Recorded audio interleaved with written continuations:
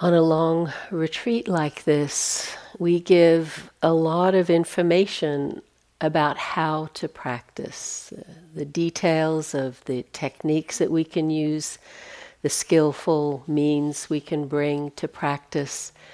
But just because of the nature of our minds and hearts and the challenges that we face, there can be a lot of emphasis on working with difficulty in practice, the places we get caught, the places we struggle and suffer.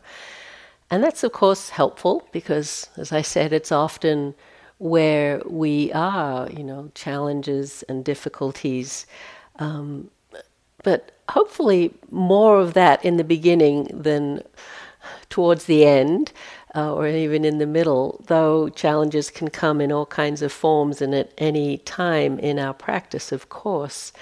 And there can even be a sense that practice is about these challenges, that, it can be almost a little gloomy at times. Oh no, more purification, more memories and fears to deal with, more things that I have to kind of soldier on with and work with. And so Buddhism or this practice can get a bad rap sometimes, that it's all about suffering and facing suffering and being in suffering. But if you remember the framing of the First Noble Truth, the Four Noble Truths, yes, the First Noble Truth does say there is suffering. But it then goes on to, understand the cause of suffering, and through that understanding, come to an end of suffering. We've said again and again, the Buddha said, now as formally I teach suffering and the end of suffering, that this opening to suffering is very much in the service of understanding and transforming the suffering. But I also think it's important for us, especially on a long retreat like this, to talk about why we practice and where this practice is leading, as in what does it actually cultivate? Not so much what are we purifying and letting go of, but what are we actually developing here? And both of those are what I want to speak a little bit about tonight. And in my repertoire of meditation cartoons that I have been collecting and is accumulating more and more as meditation becomes more, not quite mainstream, but certainly more known in the culture, more of them appearing. Two cartoons that I like that kind of represent the dilemma we can find ourselves in practice. So the first one, I don't think anyone's used it here. It's been around for quite a while now, by Gay and Wilson, where there are these two robed figures in a meditation hall, probably a zendo, and you get the sense it's dark and cold and maybe early in the morning or something. And one looks younger and looks a little disgruntled, kind of looking around with a puzzled look or a frowning look, and has obviously just asked a question to which the older one is leaning towards them and answering. And the answer is, nothing happens next. This is it. We could have said that multiple times on this retreat, right? Nothing happens next. This is it. And then the other one I like is a Bizarro. Again, I don't think I've used this yet already, but it's a typical protest scene. Bunch of people with someone with a megaphone, except in this case the protesters are monastics. And the shout from the crowd from the person with the megaphone is, "What do we want?" And the monastics yell back, "Mindfulness. When do we want it?" Now, of course we do. And there's something, really true about that, because we do want mindfulness and we do want it now, but we can't, protest up and down Pleasant Street, demanding it of someone else. It really is up to us to develop this. So somewhere between the nothing happens next and what we want, that's the tension of our practice, of really surrendering to experience, but through that surrender, developing in the here and now the peace and the calm and the equanimity that we actually are practicing for, and that they both actually go together. And that through the mindfulness, the steadiness of the mindfulness, and the deep and continuing connection to and acceptance of our experience, that experience of well-being can be our present moment experience, not some distant goal, though of course, we can have intentions and aspirations in practice, as I spoke about, I think it was last week, but it's more important, or just as important, to look at the well-being here and now, and how that is actually a necessary and great support for our future well-being, to discover it here and now. And so there are many lists and teachings that the Buddha gave about this capacity for well-being. The 7 factors of awakening that Jeannie talked about a couple of weeks ago, the 5 spiritual faculties that we can develop, the paramis, these 10 qualities of heart and mind that get developed in a life of practice, the Brahmaviharas, kindness, compassion, joy, and equanimity, all different kind of maps for the well-being that the Buddha said was essential for the path. I want to talk tonight about another list that points to this capacity for well-being, or the development of well-being in our practice, that's not as well known as some of those other lists that we often talk about on retreat, and how these qualities are necessary to develop as we deepen in our mindfulness and concentration. And that's the list of the 5 jhana or jhanic factors. The Buddha in his time was known as the happy one. Sugata was one of the names that he was given, that he used for himself. And this quality of happiness, as I've said, is considered deeply essential in our path of practice. But it's not, the happiness of lying in a hammock with a cold drink on a sunny summer afternoon. That is a kind of happiness, but the kind of happiness that the Buddha expressed and that he talked about cultivating was a much deeper sense of well-being. And this is an important exploration for us. What are we practicing for? What are these, apart from, you can have some perhaps aspiration towards awakening, the stages of enlightenment, etc. But on the way to that, what is it that we're looking to cultivate? What do we want to manifest in the here and now? And happiness is one term that we can use to point to that sense of well-being. But again, it's not a superficial happiness. I often teach intensive metta retreats where we'll do that practice for many days at a time. And, the phrase in there is, may I be happy? May you be happy? What are we wishing for? What do we mean when we say, be happy?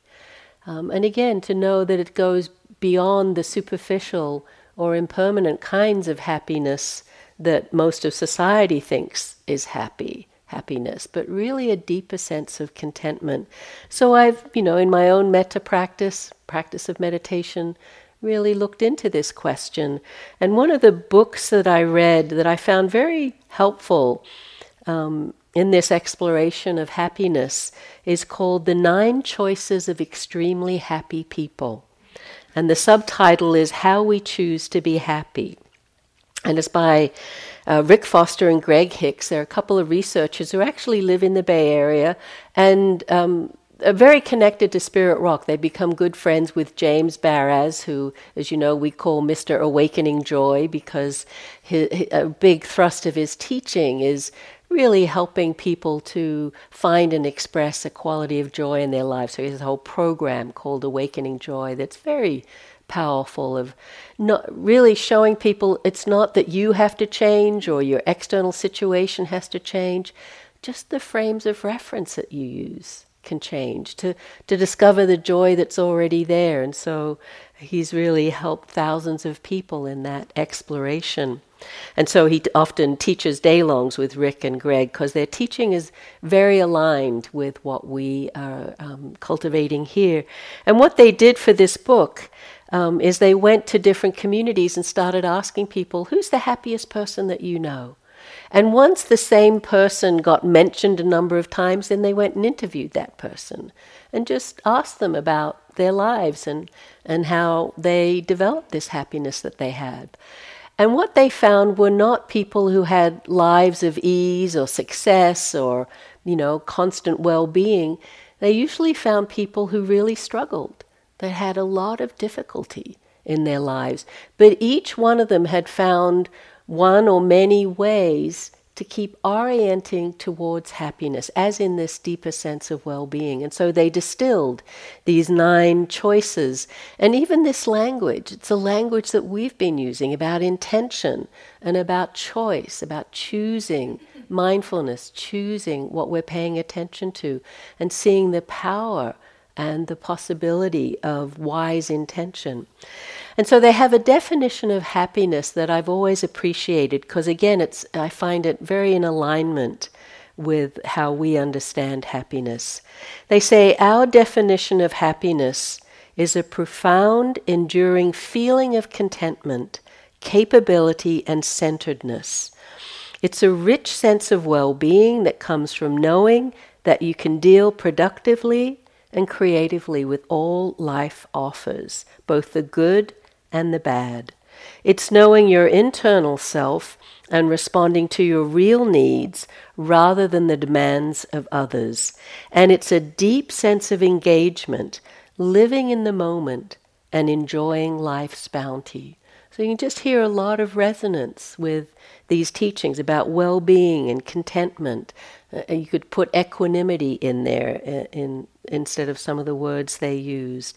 This deep inner knowing and responsiveness to true well-being, not the push and pull of cultural and societal expectations.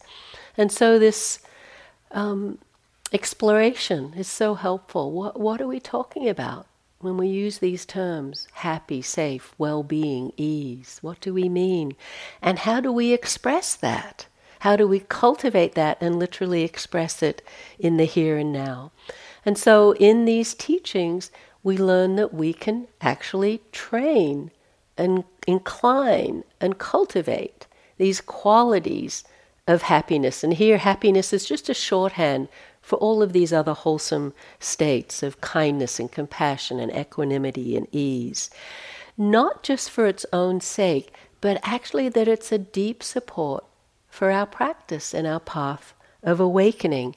Venerable Analayo, I think we've mentioned, that great scholar and practitioner who now lives at BCBS down the road, has a line in his book where he said, the whole of the Buddhist path could be seen as a progressive refinement of joy. Just such a great expression of what this path is about. To develop the kind of joy, happiness, contentment we're talking about needs a twofold approach. And again, I'm going to be talking and repeating some things we've already said, but kind of putting them together with this theme of the jhana factors. But there's twofold approach where we feed, cultivate, nurture the wholesome states of mind, and we starve or diminish, let go of the hindering states, the difficult states, the suffering states. And this is kind of our practice in a nutshell, this development of the skillful and the wholesome and the diminishing of the unskillful, the suffering states. And it's almost like a balance or a scale. The more the wholesome states increase, the less we experience of the difficult states. It's just a natural equilibrium that happens in practice. And as we get more familiar with these maps and guides and directions of practice, we can start to build more confidence. These are actually the signposts, the nimitta of our practice, that there is more well-being, more kindness, more happiness, more ease. These are the signs of practice. And these maps are time-tested by countless millions of people. You know, these days we've gotten, it's hard to remember what I've talked about here and somewhere else, so excuse me if I'm repeating myself, but it's not, we've come to rely so much on GPSs, right? I actually don't know how we did without them. I mean, they are really helpful, but they can also mislead you, right? I'm sure you've all had that experience. And so it's really important that we develop our own inner compass, our own inner GPS, our own inner common sense is where evaluating what are skillful tools to us, when to use the external tools and teachings and maps, and when to rely on our own intuitive sense. Again, there's all these stories you can read of people blindly following GPS instructions and ending up in lakes or rivers or golf courses.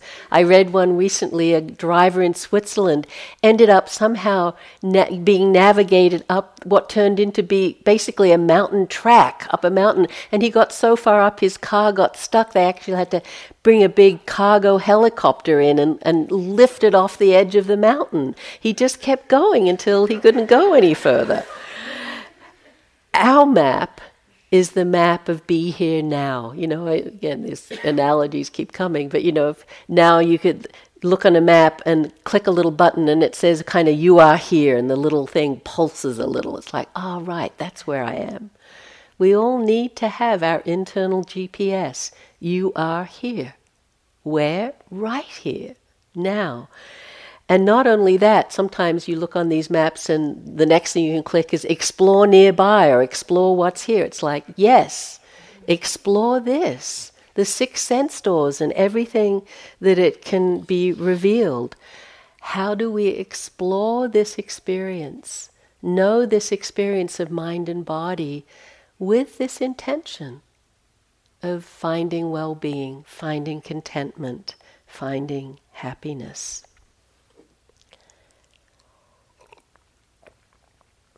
One of the helpful aids and what these factors that I'm talking about really support in is the deepening of concentration, this Pali word samadhi. And it's actually one of the path factors. Samma samadhi, as in right or wise samadhi, is something the Buddha placed as central in his list of factors that we develop in our practice. And the classical definition of samma samadhi, or right, wise concentration, is what is known as the four jhanas, these deep states of absorption that progressively get deeper and quieter and stiller as the mind really kind of folds in on itself and becomes absorbed in its present moment experience. This word samadhi we usually translate as concentration, and it's a reasonable translation, but sometimes in the English word we can have a sense of concentration as being narrow or tight or kind of separating out experience, focusing on this, pushing away that. And samadhi has a broader meaning than that. Literally means more unification of mind, steadiness of mind, non-distraction. So it's not narrow or tight. You can have a mind of samadhi that's broad and expansive, but it's still and fully present and undistracted. We often talk about collecting and unifying the mind around a common theme. That's the experience of samadhi. But to experience that kind of mind, we don't need to develop jhana, but all of us can probably benefit from a deepening or a steadying of the mind, from a deepening of this capacity for samadhi. And I think I've talked a little bit about, maybe it was in a Q&A session, about exploring or knowing for ourselves as skillful means this kind of spectrum of practices, where on one end it could be what we call samatha, tranquility practices, where we often take a single object like the breath and really collect and unify the mind around that. There are many objects that one could use for concentration in the Visuddhimagga. There's, I think, 40 different potential objects for meditation, but a classic one is the breath, just this single object of the breath, and then staying with that in a consistent way over time. And then at the other end of this spectrum is what we might call vipassana or insight practice, where there's a lot of investigation or curiosity. The mind is quite bright and open to all the six sense doors, and particularly with this framing that we've talked about again and again, of seeing the three characteristics, of seeing the impermanent, unsatisfactory, ungovernable nature of experience, uncontrollable that we're not in control in the same way we'd like to be of experience. And so there's a lot of changing objects, opening to different experiences. And that's called vipassana. But in this retreat, even though the main instructions we're giving are for that kind of opening, again, we've talked about the value of calming and collecting and unifying the mind, of knowing ways to steady the attention. Breath, body, sounds is kind of a foundation for practice. So we're always developing some level of concentration in our practice. In the more open kind of practice, even though the objects might be changing at the six sense doors, what can be continuous is the knowing.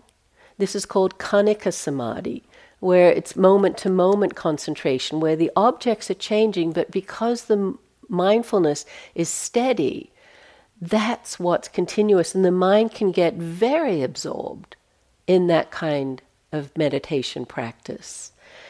In samatha practice, and as I said, with an emphasis on seeing change and really the nature of reality, khanika samadhi, in samatha practice, there's taking simple or single objects and just resting the attention there, preferring those, sort of saying not now to other experiences.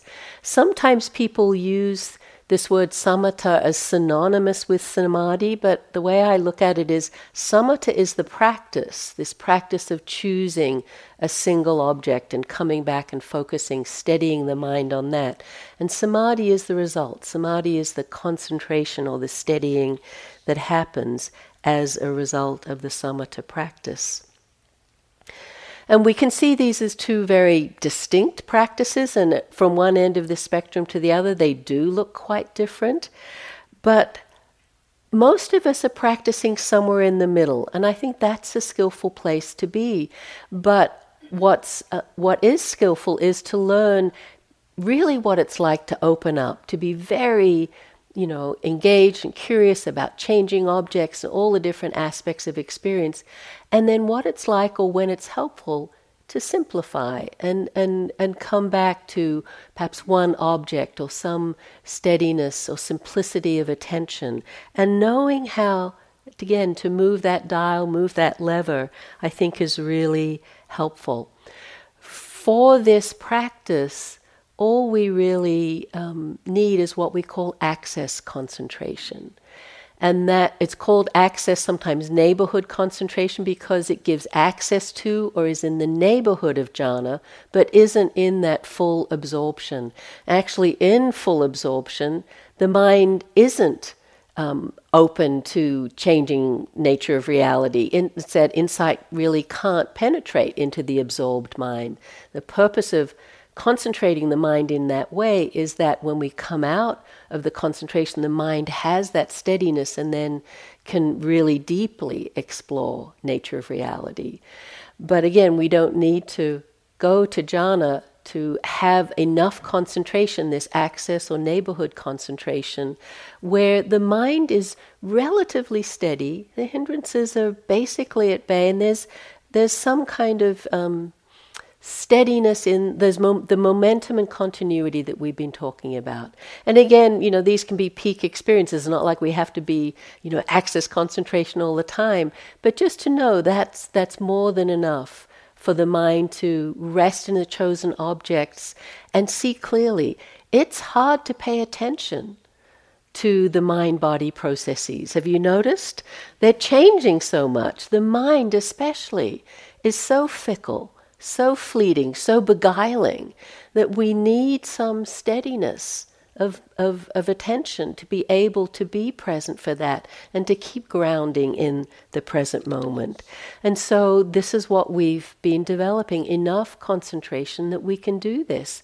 And you've probably got a sense of the momentum of that, of the continuity of practice that you're experiencing now, that's more possible to be mindful of a thought, to stay with a difficult emotion, than it was a week or 2 or 3 or 4 ago. We can really deepen this capacity. And these jhanic factors that I'm going to talk about are some of the wholesome states of mind that the Buddha said we really want to encourage, we want to feed. We also talk about this feeding and starving with the 7 factors of awakening, again, that Jeannie spoke about. But these are another list of really wholesome qualities that we can cultivate through meditation. And they're said to be 5 qualities, mental factors, that aid or support and in some ways comprise the experience of jhana, especially the first jhana. And again, going through this list or even naming it in this way may be new for some of you or seem sort of esoteric or just another list. But I think you'll find as I go through them, they're actually something we develop anytime we deepen in meditation. Anytime in sustained meditation, these qualities get developed.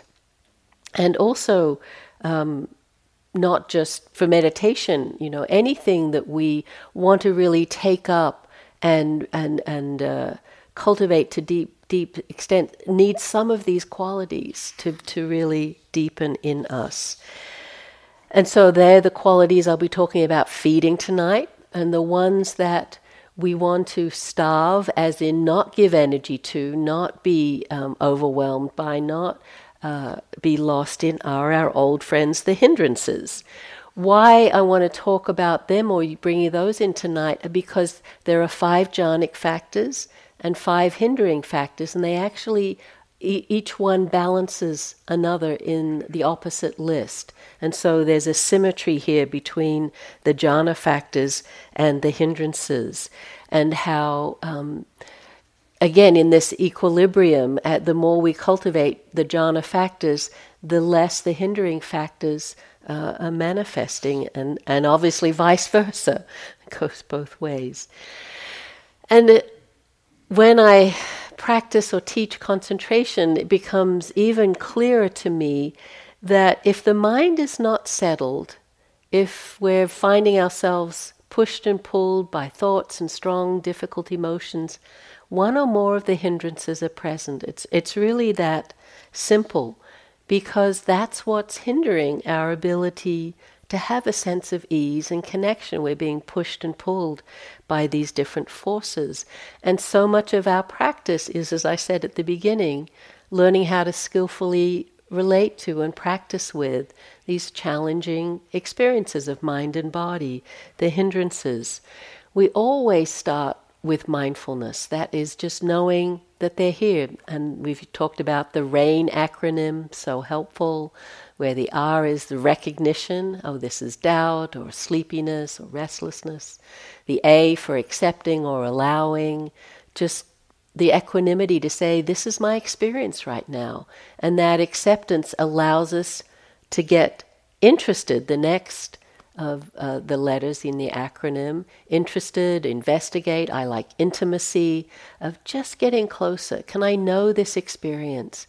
And then the last one, the not self, not personal, or even just nature, causes and conditions. This is the nature expressing itself right now. And the less we struggle with those hindrances, the less they kind of dominate our mind and heart. And so we practice with them, and by the skillful relationship to them, these jhana factors necessarily get developed, even if we don't consciously know the list. And then by consciously developing the jhana factors, the hindrances necessarily decrease. So there's that balancing that happens.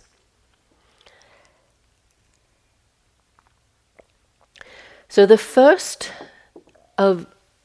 two of these jhana factors are called vitakka and vichara, Pali words. And vitakka is usually defined as aiming or connecting or directing our attention, initial application of intention. And vichara is the sustaining or the continued connection with experience. U Pandita would talk about aiming aiming and then rubbing. It's like directing the attention to the experience and then the sustaining or the deepening of that connection so we can know it more clearly. The literal translations are something like applied and sustained thought. And this can be confusing because it makes it think like it makes it seem like it should be about thinking. But I think in our meditation practice, it's really about using that kind of cognitive capacity of the mind to know experience directly and kind of replace our papancha, discursive style thinking, with this thinking directed to our present moment experience, as in knowing clearly what our present moment experience is. Thanissaro Bhikkhu, who teaches a lot of breath meditation to deep states of concentration, will often frame this as thinking about the breath. If you have to think about the breath, if the breath is your object for concentration. But basically it's kind of collecting this mental energy that we have and directing it into the knowing of what's happening in this direct way, in this non-conceptual way. This is vitakka and then vichara. So they're usually spoken of in this pair. The act of connecting and then maintaining the connection. Really helpful to think about them in short time moments, that we're always connecting and sustaining with a sound, with a sensation, the beginning of the sensation and then getting curious about its nature, with an in-breath or an out-breath. And I don't know if you can even remember those many weeks ago when I did a guided breath meditation where we were just focusing on, at first, just the in-breath and the beginning, middle, end of the in-breath, and then the out-breath, the beginning, middle, end of the out-breath. That's really pointing to these two qualities of vitakka and vichara. The beginning of the in-breath and then a sustaining just for an in-breath. And then the beginning of the out-breath and the sustaining just for the out-breath. And can we sustain a connection to present moment to meet the beginning of the next in-breath? Sometimes if there's a pause there or a gap, we use a touch point, but that sense of sustaining, that's very much these qualities of vitakka and vichara. So in a walking meditation, it's not, again, that you get to the start of your path, oh, I'm mindful now and I'm going to be mindful for the next 45 minutes. It's for each step. Or sometimes, I think someone's already said, I know I will do this too, if I'm walking slowly, I'll just be mindful to that crack on the pavement or that leaf on the grass. So that vitakka and vichara, just for these short moments, again and again and again. As some teachers say, short moments many times. We just keep coming back and connecting, and then that sustaining. And all it needs is just enough sustaining to bridge to the next arising, the next moment of mindfulness. So a sound. So we hear the sound, connect to it, sustain the attention, and then the sound fades. And then we connect with the next moment of experience. Sustain with that, something else. Or it could be, again, with the single awareness of the breath, the sustaining, connecting and sustaining over time. This is what builds the continuity and the momentum that we've been talking about so much, these qualities of vitakka and vichara, and our willingness to do them, apply them over and over again. Not to kind of feel defeated, oh no, not again, another mind moment, another breath, but just that willingness over and over again. That's all we need to do. It's said that vitakka is the antidote to the hindrance of sloth and torpor, or when you really get lost, toth and slorper, you can't even kind of get the words out. It's like, oh. But all of that whole range of dullness and fogginess and sleepiness and drifting and spaciness, which for all of us was really common at the beginning of the retreat. Now probably still here, but perhaps taking slightly different forms, because the initial, I call the garden variety tiredness, mostly has come to an end. The deficit that we came with, the stress of getting here and settling in. I call that garden variety tiredness or sloth and torpor. We can still have it, of course, if we don't sleep well or the weather impacts us or we have an illness. But, to some extent, that's not as predominant as it was. But then there can be other forms of sloth and torpor. And a really common one, as we steady in our practice, this kind of momentum that I'm talking about builds, is what we call sinking mind. Have we described sinking mind here? Shaking head. Okay. Sinking mind is a very common experience in meditation that's an imbalance in our practice of the factors of energy and calm. And it's kind of a shorthand for the 7 factors of awakening. The first 3 factors are the energizing factors and the last 3 are the calming factors. When they're not in balance, this sinking mind can happen. And the experience can be something like, you're meditating, you feel pretty present. If anyone was to tap you on the shoulder and ask you, you'd say, yep, good mindfulness, mindful. But there's some slight not quite there-ness in the mindfulness. It can be hard to detect, or a little pulling away. It can happen in a split second, a little pulling away or slipping off the object. And I know I can sometimes experience it. It's like someone just turned the light out. And you just, you know that experience, right? Where you just kind of lose it. And you would have thought, if you were looking back, that you were being mindful. But somehow something just got disconnected. And we lose the thread of mindfulness, the intention to be mindful, to sit up straight. Again, that's lost. And so it's sort of like Andre was talking about this morning, the arm moving. You've lost the subtle intention that it took to keep the arm upright. The same with this, the intention to be present. There's some disconnect in that, and we just can either sharply disconnect. It can also appear as just a fog that creeps in, where we're mindful, and then this softening happens. Vitaka brings energy. Each time we connect to experience, there can be this little, almost like a zing, a little knowing of connecting that's actually energizing, and that's again part of the momentum. There's a little positive reinforcement in the clear knowing of what our meditation object is. This is very subtle, but we can experience this. And sometimes we can experience the vitaka in that we're noticing things more at the beginning of things.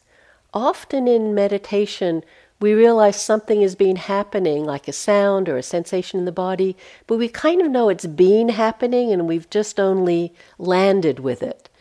As this vitaka gets really heightened, we're more there as things arise, more there with the beginning of things, and then the vitaka can actually sustain, and we're more perhaps there for the ending of things also. So it can really be an antidote to the dullness as we're connecting with experience. Of course, if there is this sinking mind, this imbalance of energy, the main balance is obvious, more energy. But it's out of interest. It's getting interested, even getting interested in the sleepiness, getting interested in what is happening, what was happening the moment before. I talked about, I think, the 3 times in meditation where a little reflection about what the mindfulness was like, and was there a driftiness to it, or a little of this sinking kind of mind to it that ended up in the disconnect. But the classic sleepiness antidotes, opening the eyes, stretching, straightening the posture, standing up, these are all, splashing the face with water, these are all helpful. One of the things that really helped me when I was having this experience of sinking mind, it wasn't, garden variety sleepiness, it was really this imbalance, because it was happening every morning at about 10:30, almost like clockwork. I would find myself in this kind of drifting state. And I just saw the pattern and just saw I needed to do something. And I think it was the determining to do something that made the big difference. What I did was actually just breathe a little more deeply, not huffing and puffing so anyone else could hear, but just a little longer intake, a little deeper out breath. It brought more oxygen in, it gave a little clearer object to pay attention to, but I think it was more the intention to get interested, to actually engage more with the breath that made the difference. And it really showed to me the value of, having a wise relationship with the breath. If the breath is an object you can use, that you can work with the breath to balance energy. We often talk about natural breath. Don't, do any kind of, certainly breath or pranayama kind of meditation. No, I'm not talking about that. But just using our relationship with the breath, deeper breaths, calmer breaths, breath in the belly, breath in the chest, can be helpful to balance our energy at times. Vichara is the antidote. So this vitaka is the first, the aiming, vichara is the sustaining, is the antidote to doubt. Because it enables us to stay with the experience so we see it more clearly.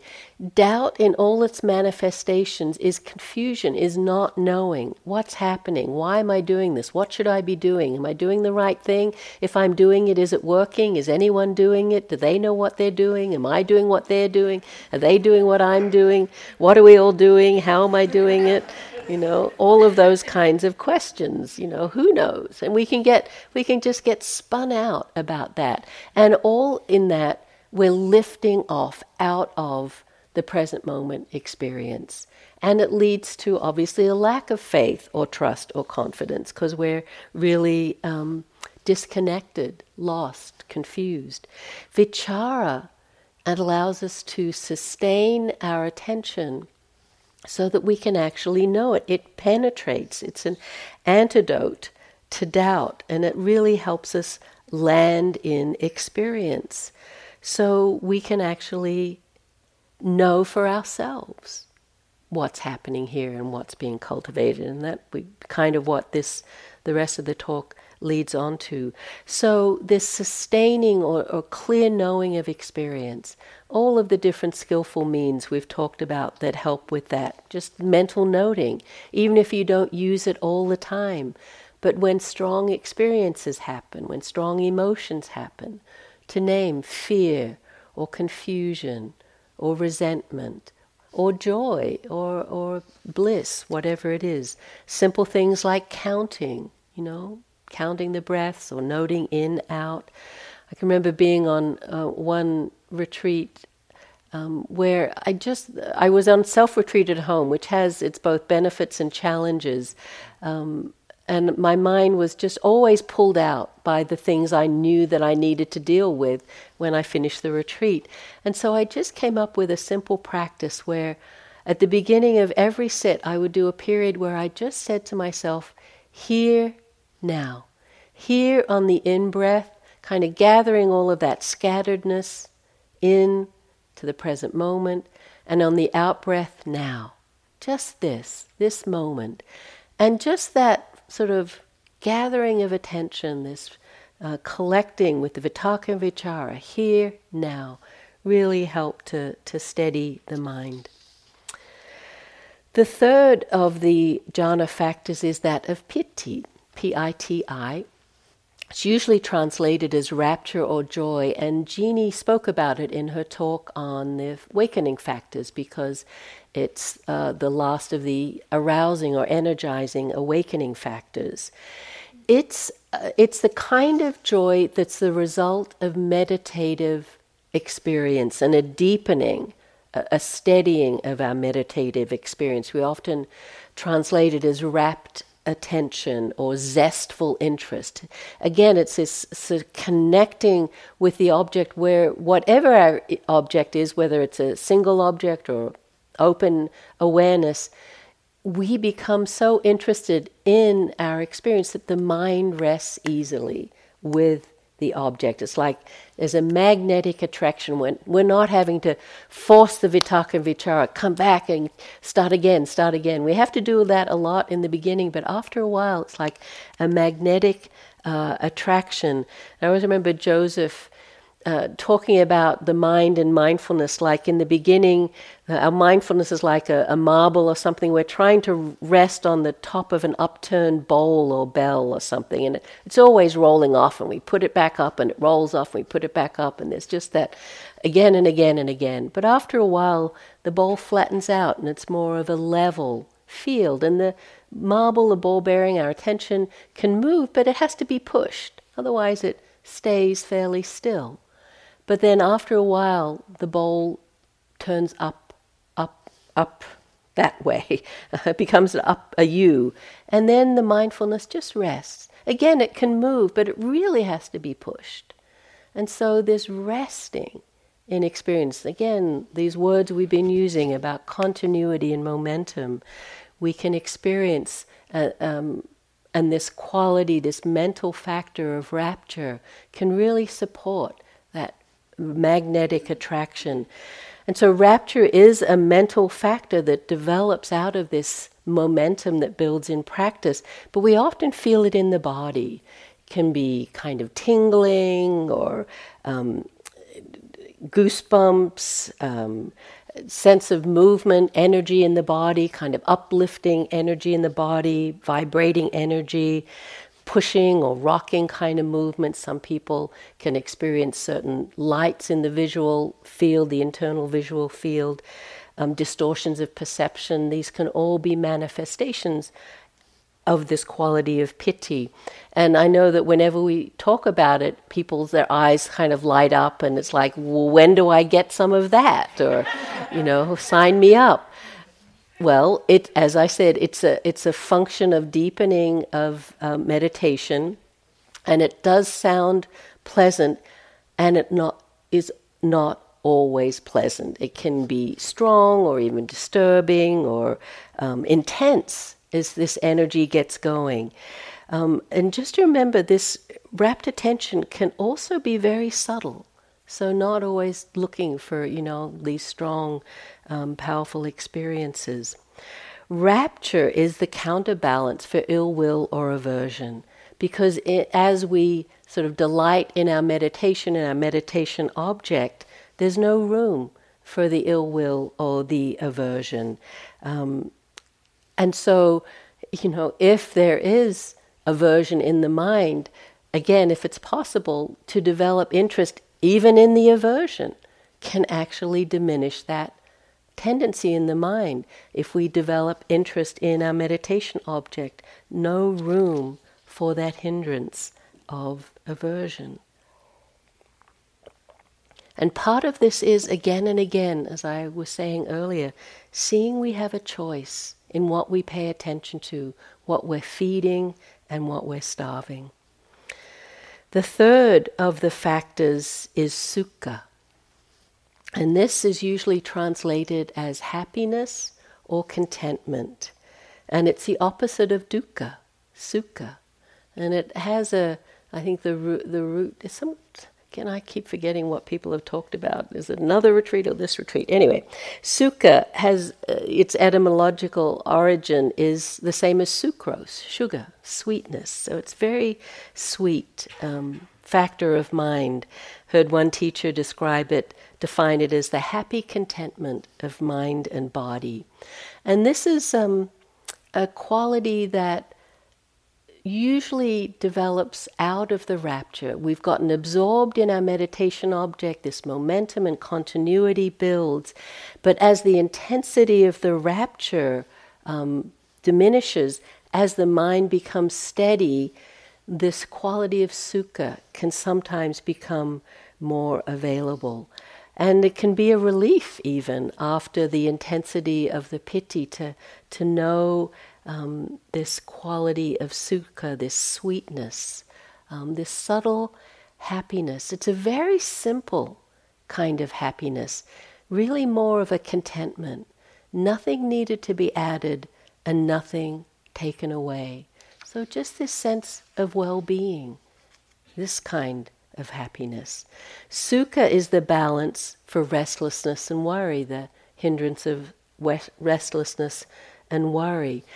And it can be so affirming to find within your direct mental, physical experience in meditation, in sitting, in walking, a sense of well-being that doesn't need external objects or experiences or conditions to be any particular way to find that kind of happiness. So it really reduces this tendency. Restlessness is always about what if I could, more of this, less of that, this wanting kind of mind that's out of the being dissatisfied with the current moment experience.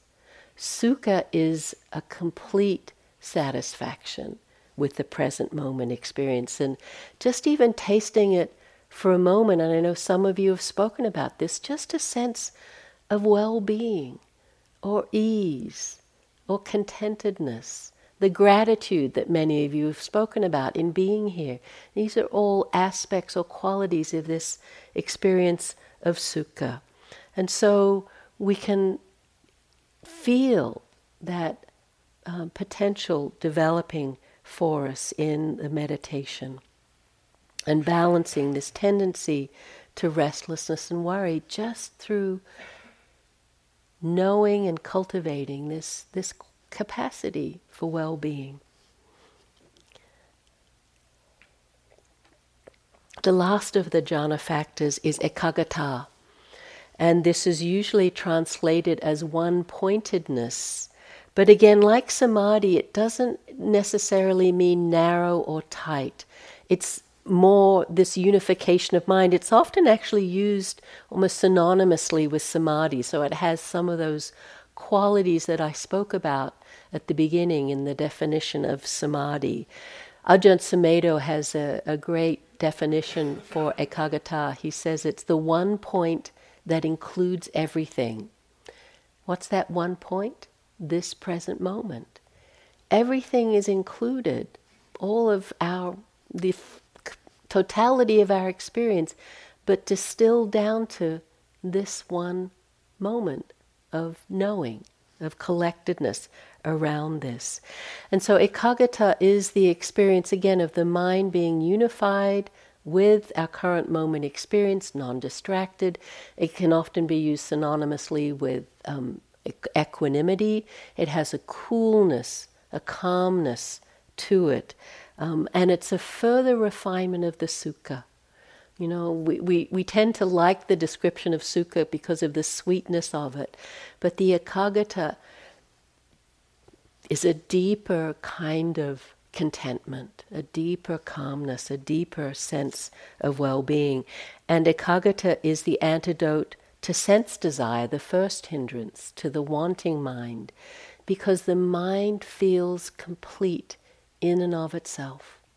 Again, nothing needed, not anything extra needed to be put in for this sense of completeness. And this can be a really unusual feeling, to have a mind that's not wanting anything, that actually just rests in itself, in this pure knowing, in this simplicity. And so again, it's a turning away from the looking externally for happiness, for these objects of desire that we've all created in our lives, and seeing it can be found in the here and now, in just this mind-body. It's a profound shift in practice when we even have a taste. And it seems to me a more reliable kind of happiness than the fleeting, conditioned happiness of the external world. So these are the 5 jhana factors. And I wanted to talk about them, as I said, because I think they're a helpful map. But it's not as though just knowing them now, we can grasp after them and make them manifest. All we can really put into work, or all we can really put intention behind, are these qualities of vitakka and vichara, the aiming and sustaining. They're the engines of our practice, of any practice. And meeting experience, whether it's a joyful experience or a difficult experience, but knowing and understanding this process of feeding the wholesome qualities and starving the unwholesome, the unskillful ones. the less we're disturbed by the hindrances. Philip Moffat, one of my often teach with colleagues, says, don't be disturbed by the disturbances. So the hindrances will come, but the more we can relate wisely with them, learn from them, they're actually a field to grow in. And we also know and learn how to cultivate and nourish, nurture the wholesome qualities of mind, to delight in the wholesome, as the Buddha would say, really to feel these qualities of kindness or generosity or calm or ease or gratitude. But I think the other important thing to know is in this map, as in many of the maps in the Buddha's teachings, especially ones that point to meditation experiences, they have a theme to them that I've noticed. And it's that they always start with some foundational factors that are somewhat need energy or effort. So in this case, it's vitaka vichara. They're intentional qualities, they're mental factors that we can intend to arouse. So there needs to be some effort or some energy. So we begin with vitaka, vichara following. As that momentum builds of those two over and over again, the rapture or the piti will naturally develop. And this can often be a peak kind of experience, an intensity to it. The mind really, a lot of momentum in practice, a lot of energy for practice. Those first two are the only ones we can control. The rest are resultant. And again, in this scheme, there's often a peak factor, in this case piti, but the map always inclines, it's like a bell curve, towards more calm or ease or tranquility or equanimity. If you know the list, you'll know what I'm talking about. And the factors of awakening, that same pattern happens. Why I think this is helpful to know is that we're often entranced by what we think of as peak experiences. That's what we want. I want to get back to that height, that intensity, that something was really happening there, and we get caught in wanting that. Yet again and again the Buddha said, it's the calming experiences that actually are the doorway to deep insight. And so just knowing that for ourselves, sure, it's great to have periods of bliss and joy and piti, but they're just nimitta, signs on the road, signs on the path. And where this path heads is to deeper states of calm and quiet and contentment and well-being. As we steady the mind in the way I've been talking about, I think of concentration kind of like the wind in our sails. It can give our practice momentum, but it also provides an anchoring, a steadying in this non-distractedness that then prepares the ground for this deep letting go that's possible on this path. I want to finish with a poem from this beautiful book that our dear friend Matt here, Matty Weingast, is preparing, and I think someone's already read from it, The First Free Women, the poems of the first nuns ordained in the Buddha's tradition. Just a great collection of words of wisdom from these great female monastics. And this is from Mitta. It's her name translates as friend. Full of trust, you left home and soon learned to walk the path, making yourself a friend to everyone and making everyone a friend. When the whole world is your friend, fear will find no place to call home. And when you make the mind your friend, you'll know what trust really means. Listen, I have followed this path of friendship to its end, and I can say with absolute certainty, it will lead you home. So let's just let the words settle into silence.